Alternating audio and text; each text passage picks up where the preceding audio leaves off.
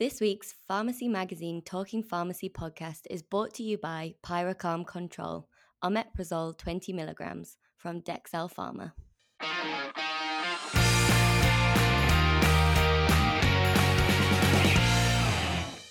Hello everyone and welcome to this week's Talking Pharmacy podcast. My name is Richard Thomas, editor of Pharmacy Magazine, and joining me on the pod this week are Arthur Walsh, editor of Pharmacy Network News, and Neil Trainus, editor of Independent Community Pharmacist.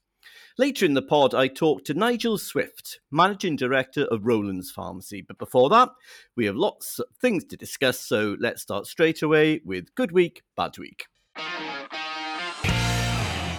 Arthur, what have you got for us? My good week this week goes to the PDA, who, in my view, are rightfully putting pressure on Boots to ensure that pharmacists, as well as potentially thousands of staff altogether, are going to be affected by the forthcoming reduction in opening hours are treated fairly. Boots, of course, announced last week that it was reviewing its supplementary opening hour provision across its estate, meaning hours above and over the NHS contractual obligations. And it was revealed that Boots is planning to cut its open hours by an average of 6% for each store.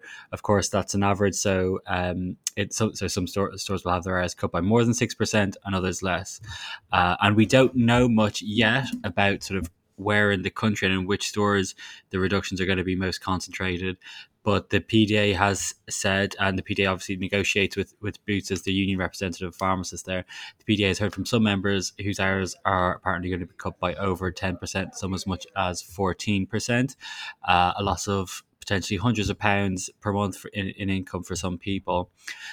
Boots says it's all about targeting pharmacy services where they're most needed. Which, I mean, I can accept that there's an element of that at play, but it's hard not to suspect that cost cutting is a factor here as well. In particular, the company potentially trying to make itself more attractive to buyers with the sale of the company apparently imminent or coming in the spring. The company also says it's hoping to minimize any job losses in pharmacy teams in the stores that are affected, but again, it's hard not to suspect that there'll be some redundancies. The PDA's welcomed assurances from the company that they're trying to keep job losses to a minimum, and it says it's going to support members affected in cases where redundancy is necessary. For example, where there aren't any alternative roles for a PDA member to take within the company. And one of the big questions that's coming out this week is what stance is Boots going to take in terms of allowing affected pharmacists to take shifts with competitor businesses, because it's emerged that apparently some pharmacists have in their contract that they're not allowed to work for a competitor. We've seen what appears to be an excerpt from a staff handbook saying that any conflict of interest is, the strong no on that, and any potential conflict of interest should be discussed with managers. We've also seen what appears to be an excerpt from an individual pharmacist contract that forbids them from taking a similar role to their current role within a two mile radius. So it sort of remains to be seen how strictly Boots is going to enforce that in the case of a pharmacist having their hours cut by possibly 10% in the current hour reduction exercise. So big question marks there.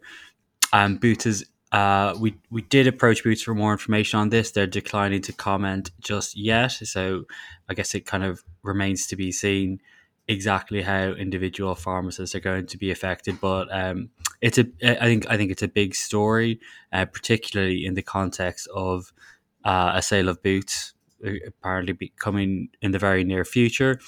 And I think this is an instance where union membership can be very important. So that's why the PDA get my good week for bringing this to light and putting pressure on Boots. Yes, thanks, Arthur. Boots in the news a lot at the moment. Like you say, a lot of speculation in the business press about a possible sale and cutting back its hours across the business on some contractual issues there that the PDA has highlighted. So, that's that's an interesting one. And it's obviously an ongoing situation. Did you say, Arthur, that Boots hasn't yet added any more information to its hours that it's cutting across the business? No, I did approach them for more information on the hours and on this contractual issue, but they referred me to their previous statement where they talked about we're doing this to target services where they're most needed. Yes, it must be a cost element to this as well. I think regardless of the sale actually, or possible sale of Boots, I think didn't Roland's cut its hours a couple of years ago, blaming cost pressures because of the contract. So yeah, something for us to keep an eye on. Okay, thank you for that, Arthur. I'll go next. I'm not sure if this is a good week or a bad week, really, but I've gone for the long-awaited Health Education England Workforce Survey, which was the first one for 4 years. So, well, it's probably a bad week, isn't it? Now, you'll have seen the reports in the press, widely covered. And Arthur, you did a great story, actually, putting together all the main points on Pharmacy Network News. It was a 67-page document, so it takes a bit of wading through. But a few things stood out for me from this survey. One was the response rate, which was 47%. That's over 5,000. So not brilliant, but sizable enough to get a decent picture, I think, especially during a pandemic. And secondly, the survey paints a very complex picture. Just in terms of the findings, to recap briefly, the total number of pharmacists in the sector, the so-called headcount, has increased by just over 4,000 since the last survey in 2017. And the number of full-time equivalent pharmacists also grew by just under 2,800. That's about an increase of a fifth. And so the average number of full-time equivalent pharmacists per pharmacy was higher than 4 years ago. But pharmacy vacancy rates are also up and have doubled since 2017 at 8%. And over half of respondents said pharmacist roles are difficult to fill. Now, incidentally, I think the Community Pharmacy Workforce Development Group came out with a survey last year, didn't they, that showed a full-time equivalent pharmacist vacancy rate of 9% across England. So those findings are consistent across both surveys. And there were wide regional variations too in the Health Education England survey. So yeah, it's a complex picture. And as we discuss in the Nigel Swift interview later, one person's workforce crisis is another person's working conditions crisis. But the findings certainly back up the many anecdotal reports of recruitment and retention problems in community pharmacy that we're seeing. And it seems pretty clear to me anyway, that this has been exacerbated by pharmacists moving into GP surgeries under the additional roles reimbursement scheme. So yeah, complex picture, more pharmacists in the sector, but vacancies up too. There are no answers here, no solutions from HEE, but I suppose the first thing with any workforce planning that you need is data, and you need to have ongoing monitoring and a regular review of the supply and demand of pharmacists and pharmacy team members. So, we need better data around the pharmacy workforce. This is a start. There needs to be, though, I think, a lot more modelling done, and having a survey once every 4 years from HEE just doesn't really cut it, because things change very quickly. Looking back through the archives, it's hard to believe that a group called the Centre for Workforce Intelligence in 2013 was actually predicting a surplus of pharmacists and was suggesting that the schools of pharmacy capped student numbers. So yeah, things change very quickly. And I'm not saying for a moment that the answer is to prevent pharmacists joining GP practices. You can't do that. You can't say that, and it wouldn't be desirable anyway. But maybe the NPA's point about local impact assessments might be one way of mitigating the problem, at least in the short term. Longer term, as we've discussed before on the pod, it's a much, much bigger problem. But an interesting story, confirmed, I think, a lot of people's thoughts and experiences. So I'm going to go for another bad week for pharmacist recruitment and retention. Now, both of you want to come in here. Arthur, what did you think? You wrote the story, of course, and Pharmacy Network News. What did you make of it? Yeah, no, I mean, landmark report, as you said, and as you said, it sort of backs up what a lot of our readers have said in terms of it just it can be quite difficult to find pharmacists to fill pharmacist roles at the moment, but it is also complex in terms of the data and in terms of the workforce is up, but also vacancies are up. I was just wondering, just an observation. I remember when this survey was launched last year, people were saying that it was potentially a shame to have it just a survey aimed at contractors. You might get a more sort of granular, um, accurate picture if you actually direct a workforce survey at the workforce. And I wonder if potentially that is behind some of the sort of, on the face of it, counterintuitive findings in the data. Really good point, Arthur. Really good point. And I think a workforce survey that encompassed the entire workforce, as you say, would paint a more accurate picture and would be more valuable because of that. Neil, what did you think? Well, I think you're absolutely right, Richard. When you say that it's not about preventing or stopping people moving into GP surgeries, you make a choice when you do all the studying. It's your choice what you do. But what strikes me with this is that the argument really is how you make community pharmacy more attractive. And right now, as we all know only too well, particularly over the last 20 months, particularly during the pandemic, it's been being a community pharmacist or a member of the community pharmacy team has been a thankless task, a horrendously difficult time for community pharmacies. And I think a lot of I've seen, I don't know about you, but I've seen quite a few comments on Twitter, pharmacists saying this is another horrendous day, another really difficult day. I'm drained, I'm tired.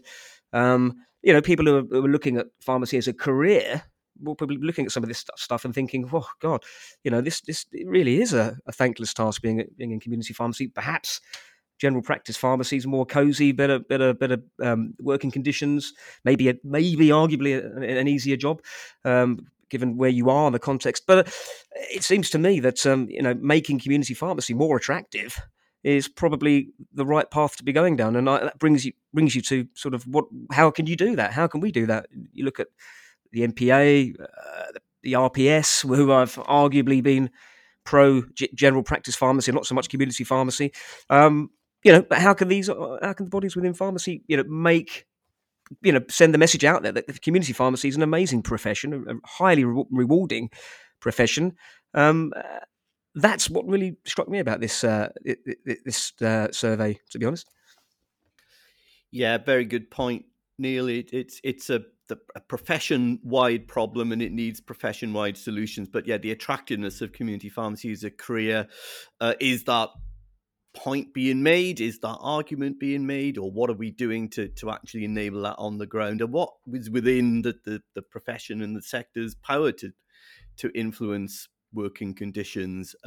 It's a question that goes outside of pharmacy, doesn't it? Because the government funding has a lot to do with it. But it's absolutely a question for employers too. So yeah, that's a good point, Neil. Sorry, Neil, you want to come back in quickly? Yeah, just one other thing that just occurred to me as well is the new Chief Pharmaceutical Officer, David Webb, who arguably many of us in community pharmacy know about or heard of.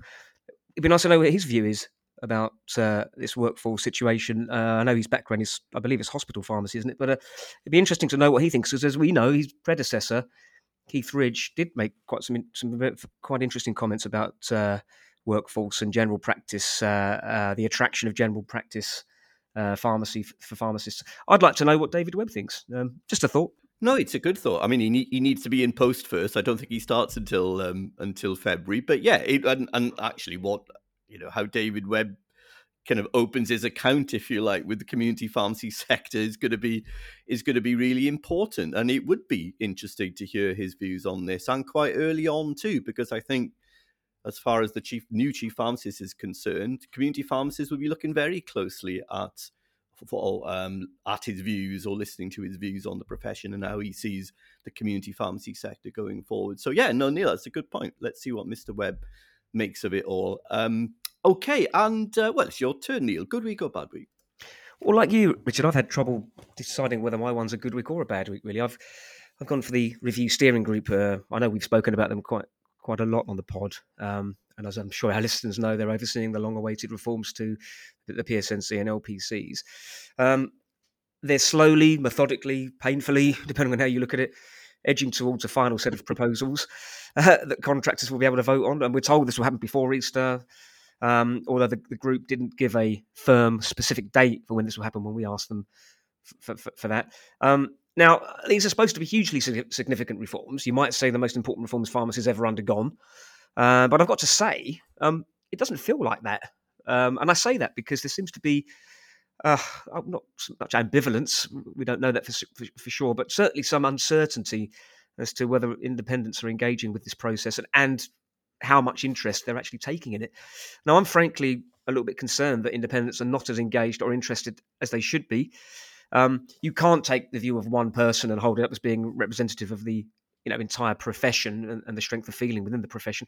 But I was caught by remarks on Twitter from one community pharmacist, Chris Armstrong, who I believe is based in Sheffield, and he's a very avid tweeter. And he said he didn't understand the process and insisted that independents were just too busy running their pharmacies to spend time on RSG matters. And this is what he said. He said, to be honest, I don't have a clue what's going on or what the implications are. I and all other independent pharmacists are just too busy trying to spin all the other plates and keep our pharmacies open during a pandemic, and also with an 8-year, 60% real terms funding cut. So it's very hard to argue with Chris there. I mean, we all know how horrendously difficult it is for pharmacists all over the country. Now, if this is a widely held view amongst independents, we've got a problem, and I've got to say that. Or should I say, independents have got a problem, because how the PSNC functions and performs and how national and local representation plays out in the coming years is going to be critical for pharmacy as a whole, but certainly for independents. I say there's a certain amount of uncertainty over whether independents are plugged into these reforms or the process underpinning that. I say that because it's not, if that's true, it's not great for the RSG. That is, on the other hand, there's another argument to say that may be me being a bit unfair on the RSG, because they have put, we have to say this, they have put much work into sharing information with contractors. Its Secretary James Wood told me that the RSG has been trying to engage with independents through the NPA, through independent support groups, LPC meetings, focus groups, and so on. So it may be, and it may also be a reflection, sort of looking at it from all sides, it may be a reflection on us in the pharmacy press too, because the RSG has been relying on us to a great extent to get messages across and transmit to contractors a sense of urgency. I asked the RSG, however, straight out, if at this stage in proceedings, it has a feeling of whether, or a sense of whether, many independents have so far engaged with its work through websites, newsletters, podcasts, blogs, focus groups, all that stuff, webinars. And James told me that they've had some positive engagement to date, including 22,000 plus views of the RSG website since the start of the year, and more than 6,000 recipients have opened their email and newsletter. Now, I don't know particularly whether those are good figures or strong figures. Someone with more knowledge of analytics than I've got would probably be able to have a better idea of that. But I did ask the RSG to clarify whether those figures related just to independents or whether they were for independents and multiples, or was it a mixture of both? And they didn't get back to me on that. So it leaves a sort of an uncertainty hanging over whether those figures are good, first of all, but also whether those relate to independents. It feels harsh to put RSG in the bad week category, so I won't do that. Maybe it's better to put them in the indifferent week, simply because at this stage, we just simply don't know the extent to which independents are engaged or interested, and consequently, whether they're going to vote in large numbers when a vote takes place, whenever that is. So, an indifferent week for the RSG. An indifferent week, yeah. Thanks, Neil. I guess people won't engage, as I think Chris was saying there, Neil, unless they understand it, or they think it's important, or they think it matters, and maybe this is the issue. And I must admit, I felt throughout this process that no one has really articulated an answer to the question, why does this matter to me? And as you say, Neil, if we haven't got an answer to that question, then the reform process is in a heck of a lot of trouble. That's an interesting point, Richard. But what do you think? I mean, what do you? I mean, and even Arthur as well. Arthur and Richard, do you think that where we are now with this process, is it 2 years to be 18 months, 2 years in, something like that? Do you get a sense that that there is weak engagement, hardly any engagement, not bad engagement? How do you sort of measure it? I have found it to be sort of quite a long-winded process, and I guess the people behind it are obviously very expert, very knowledgeable people, but the communication perhaps hasn't been as. I mean, the first thing that pops to my mind is the 2019 election, and part of it. The reason why the Conservatives were so successful, I mean, obviously not the entire reason, was that simple slogan, "Get Brexit done." It was something that anyone could. It was a very clear message that anyone could understand. There isn't. I mean, it's obviously a very different proposition with these reforms. There hasn't been. There does need to be, I think, a very clear, direct message around why it's important to a contractor, to all contractors, and not just contractors who are the kind who attend LPC meetings on a regular basis and are into policy. That has been absent in my view. Yes, and just to wrap this up, I agree. There's been no narrative, I think, and that's been the problem, and that translates directly to, as I said before, why does this matter to me? And I'm not sure enough contractors know the answer to that. Let's finish this week's pod with the interview. And in the hot seat is Nigel Swift, appointed 5 months ago as the Deputy Managing Director of Phoenix UK and Managing Director Rowlands Pharmacy. Nigel has spent most of his career in the pharmacy sector, including spells at Lloyd's Pharmacy, Silesia and McKesson in the UK and Europe, where he was involved on the marketing, sales and operations side of the business. And most recently, he was at Well Pharmacy. I started off by asking for his first impressions of the Rowlands business and how the company is dealing with the current workforce challenge. It's been really exciting. Before I joined and was talking about joining the business, a lot of people talked about the culture in Phoenix, and obviously that includes Rowlands. And it's a culture of people really helping each other across departments, a culture of really wanting to do well, and a culture of trying to change things to keep ourselves relevant. And I can say after a few months in that's all true. It's been really, really exciting in the first few months. I think the state of the business, I think our biggest priority in the business, if you like, and reflects the state, is our people. It's a massively ever-changing environment with people, and right across the UK, so not a Rowlands issue or a Phoenix issue. Across the UK, there are people challenges within pharmacy, whether that's pharmacists or actually colleagues or technicians. There's a challenge right across the business, but we need to embrace that and see how we move forward with it. I think we've got, luckily in the Rowlands estate, we've got a really dedicated, passionate workforce. And we've got a really highly qualified team. And the challenge now is how can we best use that team to serve our communities to the best of our ability. So we're just reviewing now our people strategy to understand a few things around, one, how do we attract new people into our business? Two, more importantly, how do we retain the people we've got? And we talk, obviously, constantly talking to the teams in the pharmacy to try and understand what their needs are at this moment in time. And there's a lot around, people want more flexibility, they want career development.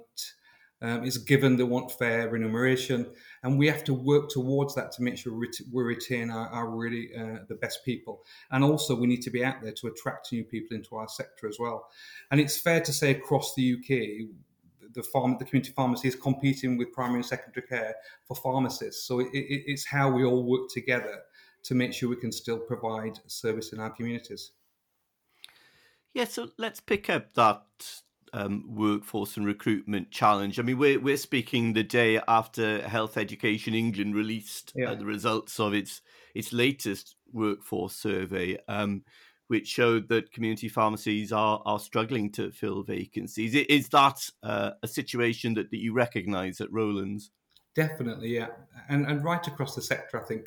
And reading the report, and for me, there were no real surprises in there. If you look at the vacancy rates, and it broke down whether they were technicians, whether they were just colleagues in pharmacy, I think it was 12% and 16% vacancies across the country. We're not quite that high, but we've definitely got challenges in pockets of the country.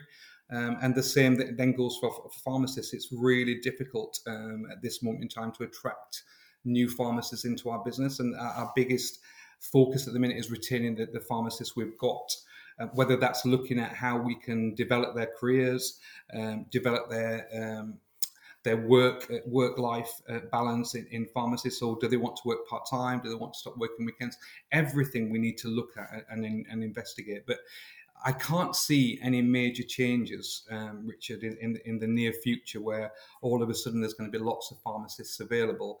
I think that's more about us working right across the different care sectors to see if we can balance the workforce. Yes, it's certainly no short-term solutions. No, and one person's workforce crisis is another person's kind of working conditions crisis. So it sounds as if you're doing a lot to, if you like, improve or enhance the working conditions for your pharmacy teams.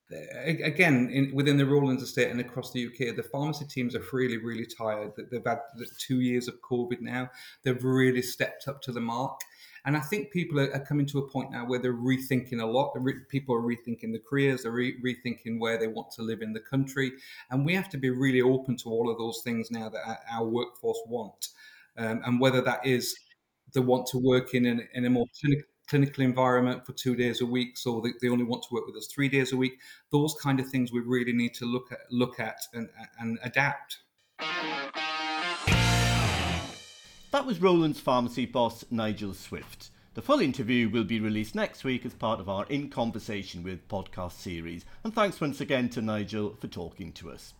So let's wrap things up there. But before we go, Millie from Training Matters has joined us, and you've got something to say about the Recognition of Excellence Awards, Millie. Yeah, thanks, Richard. The TM team is delighted to announce that nominations for the 9th Annual Recognition of Excellence Awards are now open.